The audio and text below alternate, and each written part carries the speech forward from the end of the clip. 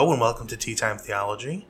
My name is Taylor Wilkie, your host of this season, and today my guest is the Reverend Canon Timothy Watt.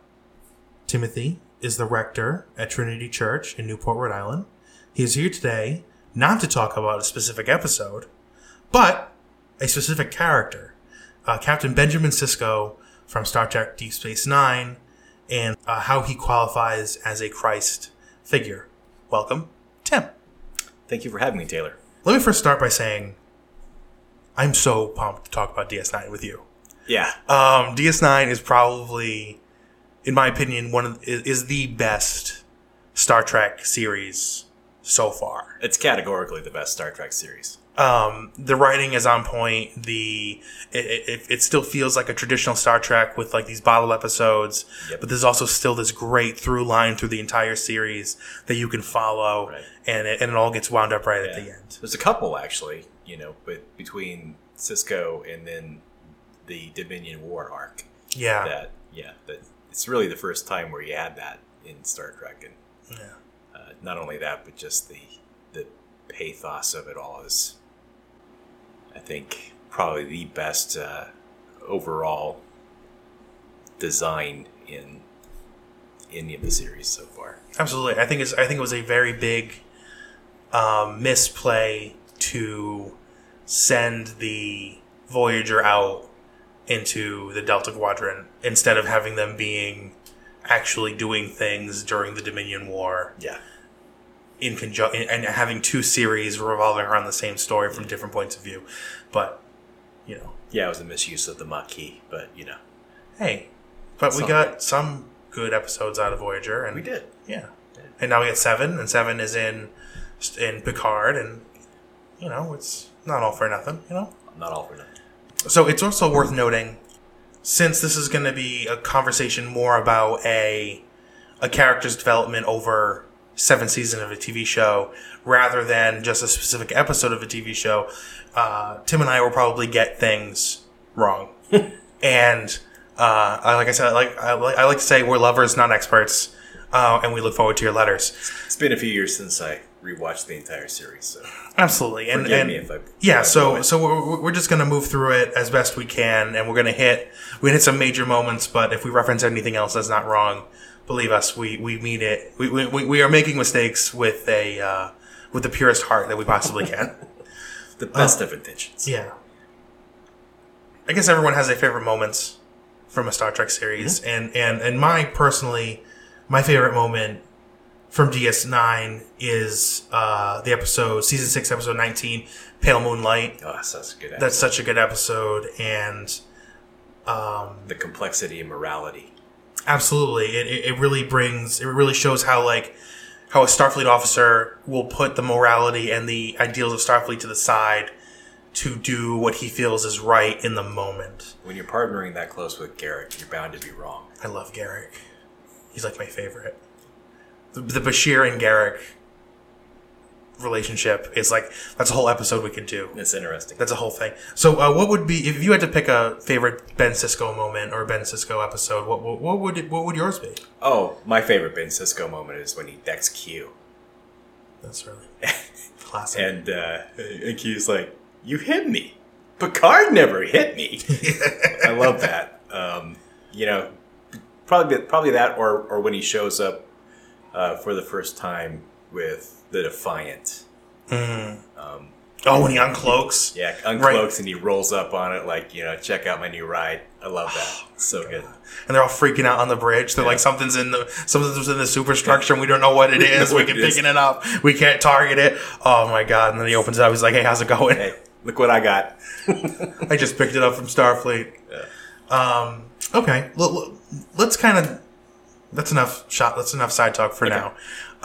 Let's just jump into it. The first question I'm going to have for you is, in your opinion, who is the emissary to the Bajoran people, and how does Ben Sisko's role as the emissary compare to Jesus' role in the Episcopal faith?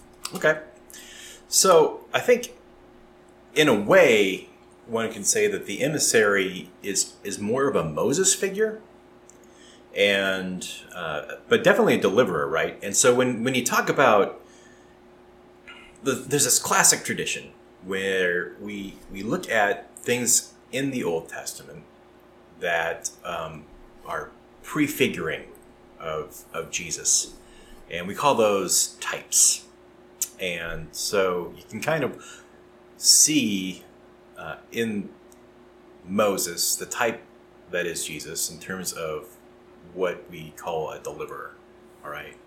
And so the role of the emissary is to be the one who opens the, what was it called? The celestial temple, which is a wormhole, a stable wormhole that ends up having been created by this race of transdimensional beings who live in at least 4 dimensions that we know of. So when you talk about dimensions, it's not just height, length, and width, but fourth dimensionalism is the concept that time is a dimension. And these beings are such that they exist outside of time. So they experience time as a dimension, where we experience it in a linear format. So there's like the classic, anybody who's kind of watched The Big Bang Theory and stuff at this point in time has been introduced at some point to the concept of flatland, which is a 2-dimensional being on a flat surface. Okay. Could only see a line. They would know, looking at the line, that it's another person, right? But as 3-dimensional beings, we can look down on them and see that there are 2 beings, that they only experience each other as lines. We experience them as, kind of 2-dimensional, broader. We'd be able to see the width of it. One's a circle, one's a triangle. Right. And we, on the other hand, can see the whole thing. And so the prophets, this race that the Bajorians call the prophets, are at least 4-dimensional beings. And so they can look down in time and see us at all points throughout time, which is an observer's point that we do not enjoy. And, this all begins with the series premiere of The Emissary. They are, in that sequence, introduced as these beings that Sisko quickly comes to realize are not linear. Right? And so he ends up with this whole thing trying to explain linearity to them. And in the end, they kind of save him from himself because he's stuck in this place where he is. He keeps bringing them back to the moment where he finds his wife dead. Yeah. On the Saratoga, which was destroyed at Wolf 359. Wolf 359. Which everybody in the TNG nerd world knows is when Picard was made Locutus of Borg and made to lead an attack on Earth. And so Sisko was on the other side of that, and his wife was killed as a result. And he's stuck there, right, emotionally. And so the beings are all, the prophets are all like, why do you exist here? He's like, what do you mean? I don't exist here. I'm, now the commander of this, burned out Cardassian mining center. And like, no, you're here. You keep coming back here. And he realizes that through their intervention. So it's kind of this cool thing where he's explaining, the life of linearity. He explains it through baseball, which I also dig because I love baseball. That's really cool. I watched that clip before I came here. Yeah, and I'm like, oh. It's important because it's linear. Like, yeah. It's one throw at a time. You can plan for things. You can have a set of plays. You can do everything, but you don't know which one you're going to employ or what you're going to do until the pitcher throws the ball and it's hit or not. And you don't know the outcome of the game until all the pitches are done. And they're like, why would you even do that? That sounds like that sounds horrible. And he's like, no, it's like quintessential to what we are. So it's so the emissary, kind of getting back to the question then, is this being that the prophets have elected to interact with the Bajorans.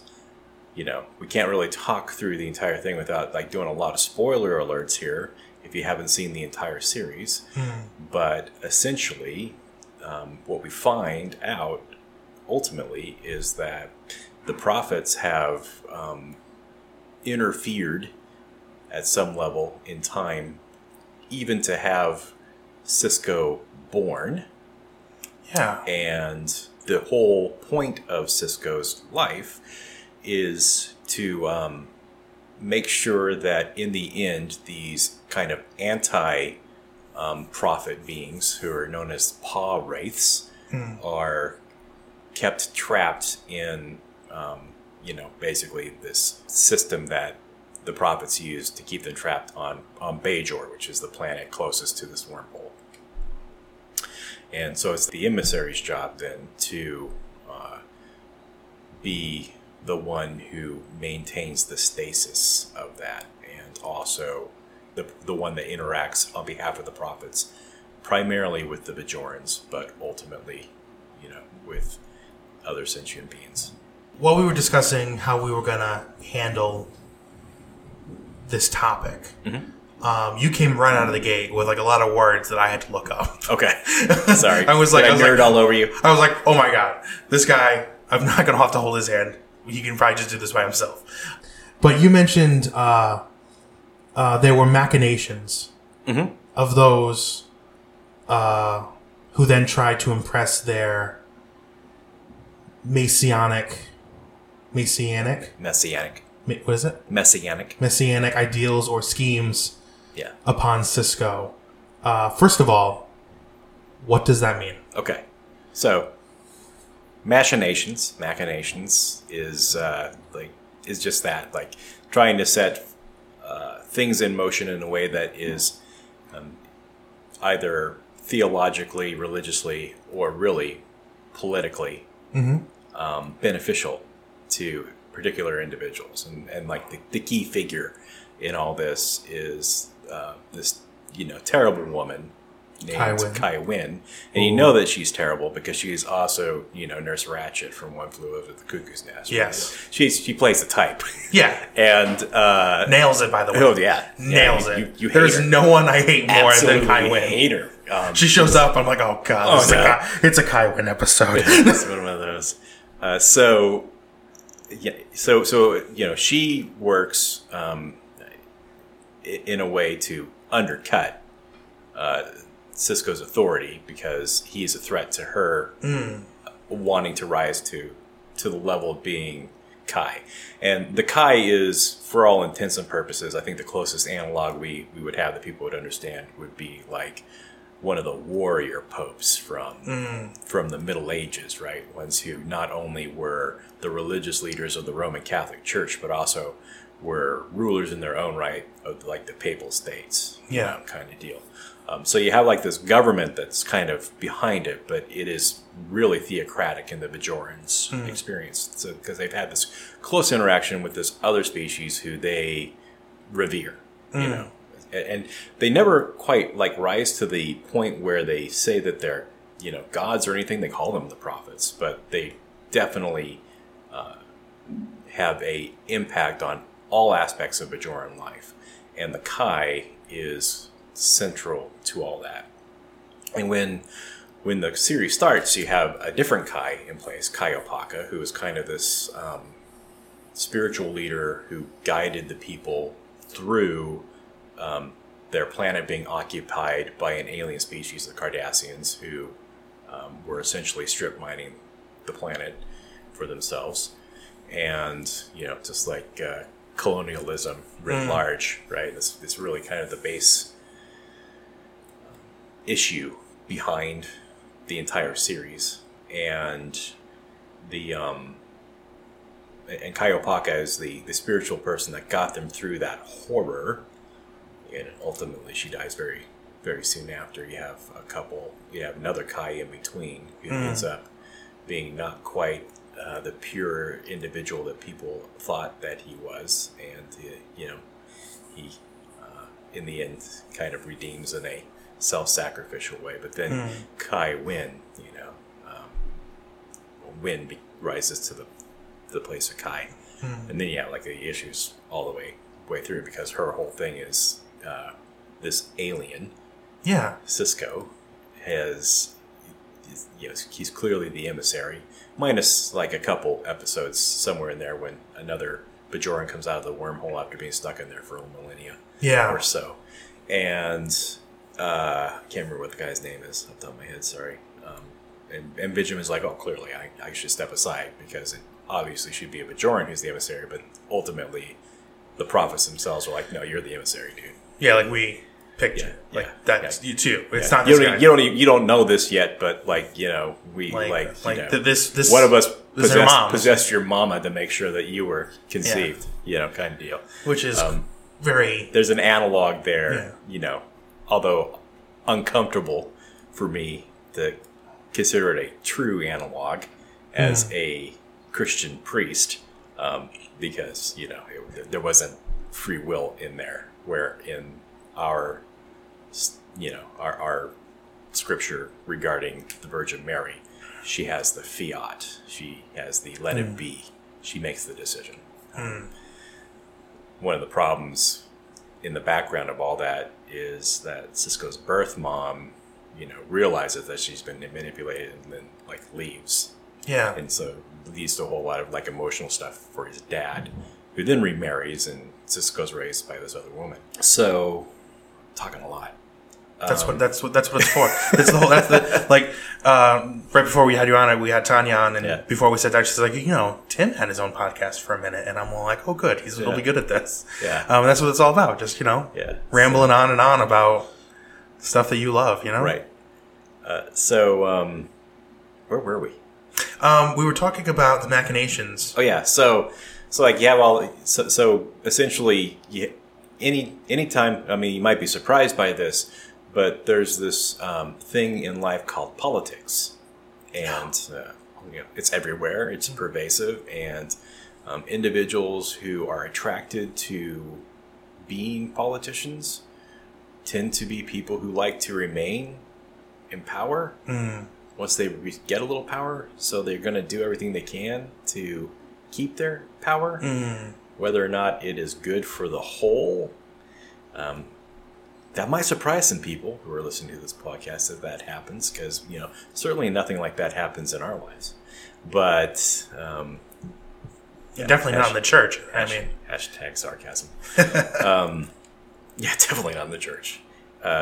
So you end up having some of these subplots going on where people are trying to either railroad Sisko or co-opt him in a way that's beneficial to themselves personally or their groups, right? And Kai Wynn is the extreme example of that.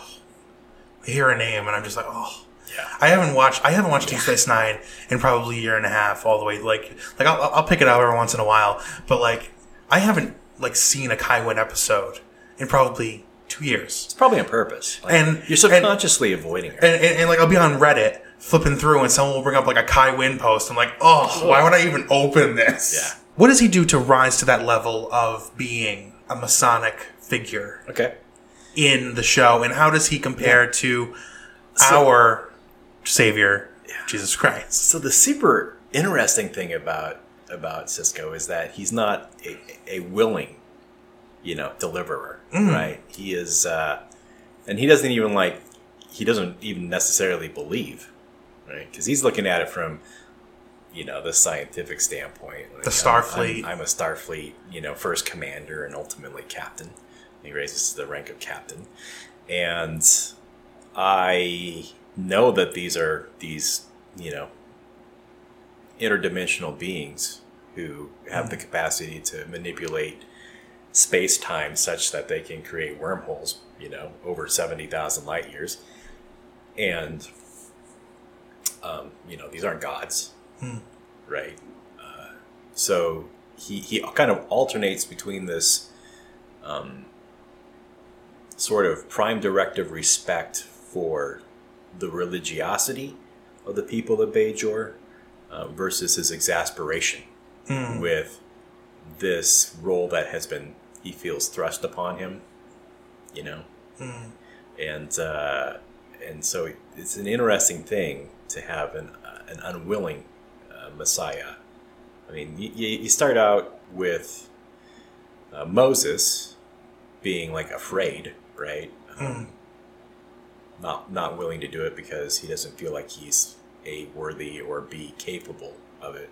And God's like, no, you know, yes, I hear you. You stutter. It's okay. I'll give you the words kind of deal. Versus Cisco, who's ultimately, I mean, at a very basic level, believing that he's operating, you know, as his own man in all of this. So that's kind of an interesting switch on that. But he is, and the reason, like, as I've been thinking through it, is that I think he's more of a Moses figure. Okay. Is first that he is unwilling. And then ultimately, by the end of the series, he has every intention of, like, retiring. He's bought land on Bajor and being part of the people, right? So it's kind of like the arc of Moses, where you have the unwillingness that arcs all the way through, and then Moses, and what happens in the end is that's not what happens for him. Like, he ends up, you know, kind of sacrificing to keep the Pa-wraiths contained. Then the reward of that is the prophets, you know, have him with them. And he's like, you know, kind of left in the air, like whether or not he's going to come back. You know, yeah, and that was his baseball still on the desk, so that's the indicator that he's going to come back. Because at one point in time, the Cardassians came and reclaimed Deep Space Nine, the space station, and like as a symbol to Gul Dukat, the leader of the Cardassians, that he had every intention of returning. You know, kind of like a MacArthur, I will return to the Philippines thing. He leaves his baseball sitting on the desk, like, I'm going to come back and get my baseball. You know, and so in the end, the baseball's still there. So it's kind of this thing, but ultimately, he does not get to see the Promised Land. Like, Moses doesn't get to see the Promised Land. He's not allowed to enter it. He dies on a mountain across the way, looking into it. God lets him see the Promised Land, but he doesn't get to go there. And Mount Nebo, and it's the same sort of thing for Cisco. He gets to see the end of all the conflict, the end of the Dominion War, the end of the threat of the Cardassians against the Bajoran people, and doesn't get to retire. So there's kind of this arc.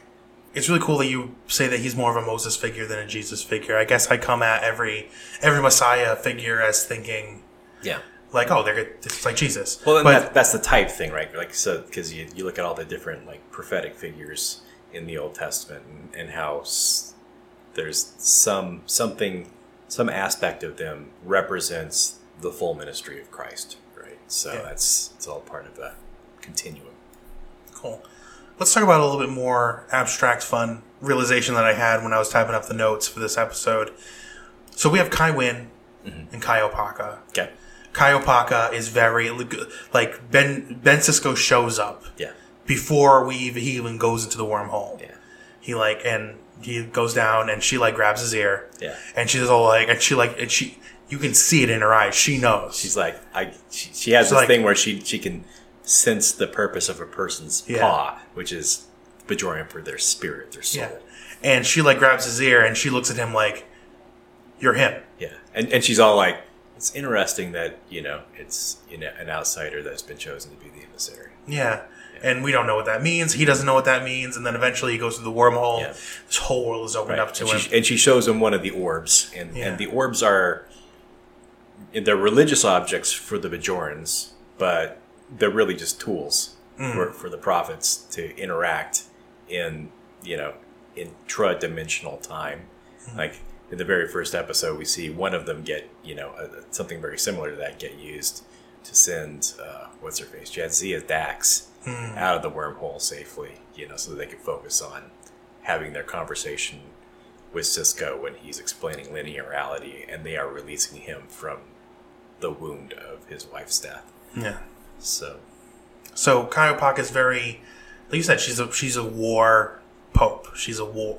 She has led her people through this terrible ordeal, and she sees the emissary come, and she eventually dies in the first season. Yeah, and in that way, actually, kind of thinking of it, she is in a sense almost sort of like the prophet Samuel in the Old Testament, who is the bridge point between the time of the judges, when, basically it's like full-on warfare with the Philistines, and the beginning of the monarchies under Saul and then David. So this kind of center point who has done everything that they were supposed to do, been holy, and ultimately kind of keep the faith alive. Yeah. Then gets phased out. And then through death. Yeah, and then we get the Kai Wynn of it all. The leader after the great leader. The leader who's not just leading this group of people by herself, but now she has this person who is the savior, or she has the emissary standing right next to her, and everything she says he can just contradict, and people don't know. I guess the main question is, as a clergy member, as a member of clergy. Okay. This is going to be interesting. You know where I'm going, right? Hit me. As a member of clergy, let's say Jesus shows up. Yeah. Tomorrow. Right. What changes? Everything changes. How does the word of God, how is the preaching and the telling of the story of Jesus Christ changed by his return? Okay. So what I'll say on this is I'm a big word of God guy. It's my thing. My thing is the incarnation and the kingdom of God. And the incarnation, this is the prologue of the Gospel of John. Okay. In the beginning was the Word, and the Word was with God, and the Word was God. Right? Jesus is that Word, that very Word that God spoke, and in so doing ushered in all of creation. Okay. And that power, that creative power, then in our time, all right, getting back to like the interdimensional beings, right? God clearly stands outside of time. Emptied himself. This is the canonic hymn from Philippians 2, right? Though he was in the form of God, Jesus did not deem equality with God as something to be exploited, but rather emptied himself, taking the form of a slave, being born in human likeness. The idea of a powerful being, in the case of the prophets, the idea of God emptying himself to the point of diminishing down to being a three-dimensional being in linear time, is astounding. That is a poverty that is chosen and astounding. Like the closest thing that we have in the history of the church to anybody doing that in any way that was successful was St. Francis of Assisi. And, that word then is the word. So what happens with scripture and everything is that's the fulfillment, man. The word is, the Bible's like referred to in popular culture as the word of God. We say that at the end of readings and liturgies, but Jesus is the word.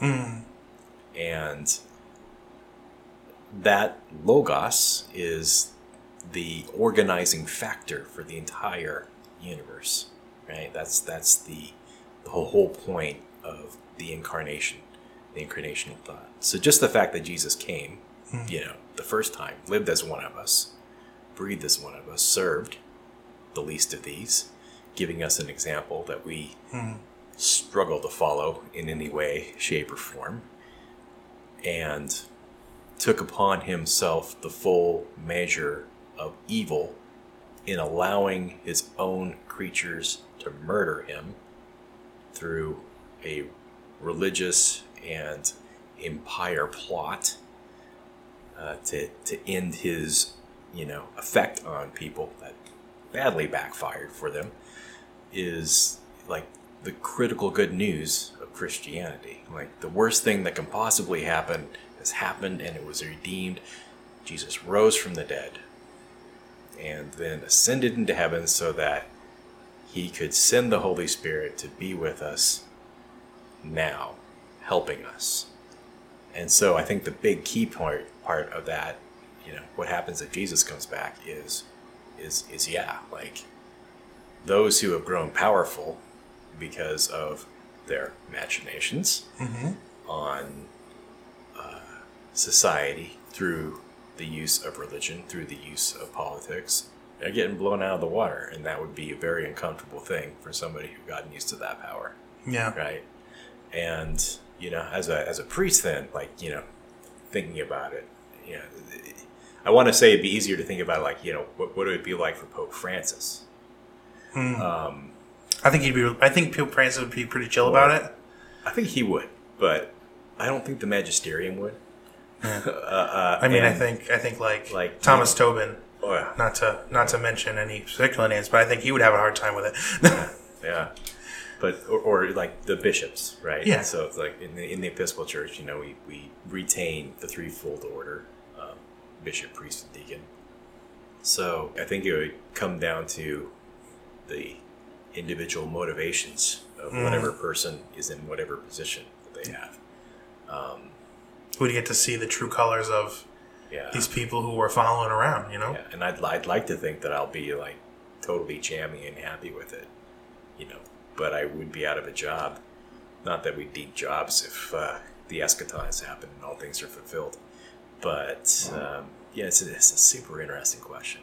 Yeah, it's an interesting kind of mental exercise. I think there would be those who would be the Kaiwins, but I also believe that there would be those who would be the Kaiopakas, who would be thrilled to see the prophecies coming true. Yeah, coming to fulfillment. Great. Well, Tim, it's great having you. Yeah, thanks for having me. Oh, sorry, not great. Hold on. Oh, wait, there's more. There is more. But wait, Bob. He's also one that gets you knives. There's more behind door number 3. I can't let you go until I ask you the 3 questions. The 3. There are 3 questions that every Star Trek fan needs to answer on this podcast. All right. So, first question is, who's your favorite captain? So actually, because technically he is a captain, I'm going to have to say Benjamin Sisko is actually my favorite captain. Oh, that's a good one. Yeah. I'm really. But if it has to be one of the ship guys, Defiant aside, I'm going to have to go with Picard. Picard, nice. I really liked what they did with Pike. In Discovery, and I can't wait for Strange New Worlds. Strange New Worlds. I think Strange New Worlds is going to take Pike to a new level of like being a captain again and be like the captain we've always hoped we would see. Favorite ship? NCC 1701, the original Constitution class. Nice. Under Kirk. Yeah, classic. The class. And I say that more from like just a sci-fi geekery standpoint. Like that's the thing that changed everything, right? Original refit though. Oh, original. I mean, just going back to TOS on that, just like design and everything, just totally changed the concept of this, the space opera, if you will, the space show, forever. Like the idea of these functional vessels that weren't just like a rocket ship to get you from A to B, Earth to Mars. Totally different deal. Have you been to the Smithsonian? Yeah, and you've seen it in its glory in the glass case at the front. Actually, they were restoring it when I was in DC. So I didn't get to see it fully restored. It is. I went. It was fully restored. They moved it from like hanging over the gift shop, to like a legitimate. When I saw it, it was like in the gift shop, and then the cells would start to like sad. Yeah, look a little sad. Yeah, it was. But it was amazing. You stand by that glass and you see it, and like every 20 minutes, the whole thing lights up, and it's such a moving experience. Yeah, as a Trek fan. So I say that from a sci-fi fanboy geek status. I say that because it moves sci-fi in a different direction, like in a way that you and I are both sitting here, interestingly enough, in Star Wars shirts. Like I have the Rebel insignia on mine. Mm-hmm. You have the Darth Vader cat on yours. Cat, I am your father. This is awesome. And it was a cat. And, it was a catter day. You know, I don't think that. I mean, yes, the Sunday cereals that inspired Lucas were one thing, but like the conceptual aspects of the starships involved in Star Wars probably wouldn't have been what we have without the influence of Gene Roddenberry's, in that design. And favorite series? My favorite series is actually Deep Space Nine.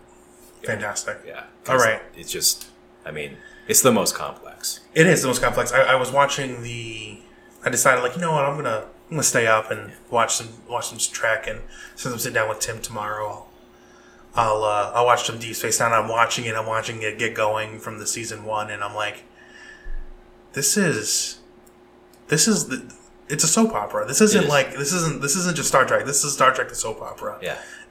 And I just thought that was a very cool way for them to take it. Yeah, it was absolutely different. The complexity of Sisko's character, especially like he's this deliverer, semi-messianic figure, and the fact that you can have your favorite moment happen where he just puts all morality aside to get to the end that he wants, which was to get the Romulan Empire to engage in the Dominion War. But it almost destroyed him inside, though. Like, it ripped him up. Like when my fiance, she's not big into Trek, and I'm like, I want to show her a good Trek, and I'm like, what should I show her? I'm like, Pale Moonlight. That's because it's the complexity of it. It's the actor who plays Sisko just chewing up the scenery, and like Avery Brooks really like doing the Shakespearean acting that he is trained to do, and he's just nailing it. Yeah. I can't get Tanya into it. I've been trying, but like because of his very Shakespearean approach, I think is bothered by like seriously, you've got to get through a few episodes to get into the complexity of the character. But maybe one day I can deliver her into the promised land. Absolutely. Have you met Reverend? What's her name? We had another priest. I can't remember her name on the podcast. She did the New Eden from Discovery. Okay. And we talked with her about that. Joan Teston. Okay. She has a Star Trek viewing night at her house every once in a while. Yeah, she actually it's kind of funny.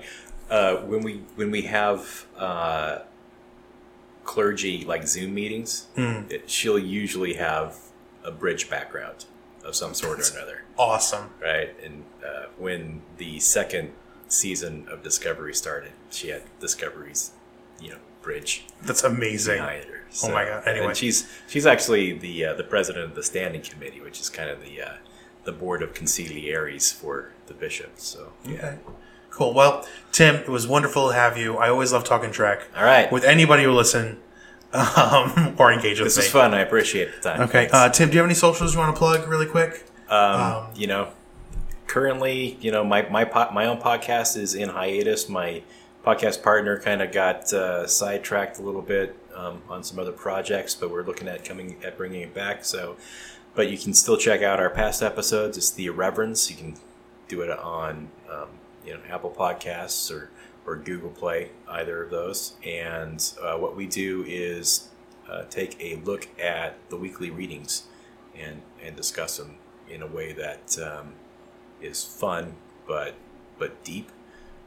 But we take the scripture seriously, but not ourselves. That's why we call ourselves the Irreverence. Nice. And so that you can check that out. Otherwise, check me out on Facebook for Trinity Church in Newport, and that's where most of my stuff is at this point. We're Insta there. Okay, great. And if anyone just comes to you on a Sunday, Trinity Church. If you like the these and thous and the Elizabethan English, hit us up at 8 a.m. And if you want to come for a contemporary service with super great music, see us at 10 a.m. and it is the oldest Episcopal church in the state of Rhode Island and one of the oldest in the entire nation. So, consecrated in 1726 as a Church of England mission parish, and it's the only one that still has a 3-tiered pulpit in its original position. So Oh, man. it's a very classic Georgian colonial church, and you literally cannot experience anything else like it anywhere in the world. So come see us. All right, Newport, Rhode Island, Trinity Church. Like I said, Tim, it's great having you. Thanks, Taylor. I had a good time. Talk to you later. Bye. Bye. Faith of our fathers, faith and prayer shall win all nations unto thee, and through the truth that comes from God, mankind shall then indeed be free. Faith of our fathers, holy faith, we will be true to thee till death. Faith of our fathers, we will love, both friend and foe, in all our strife, and preach thee to as love knows how, by kindly deeds and virtuous life. Faith of our fathers, holy faith, we will be true to thee till death. Thank you for listening to Tea Time Theology, a ministry of St. John's Cathedral in Rhode Island. We would like to thank our producers, Mo Akande, Ivy Swinsky, and Taylor Wilkie. Special thanks to Mo Akande and David Hines for the Season 3 music, and our sponsors, the Episcopal Diocese of Rhode Island and the Right Reverend Nicholas Knisley. Follow us at Tea Time Theology on all social medias.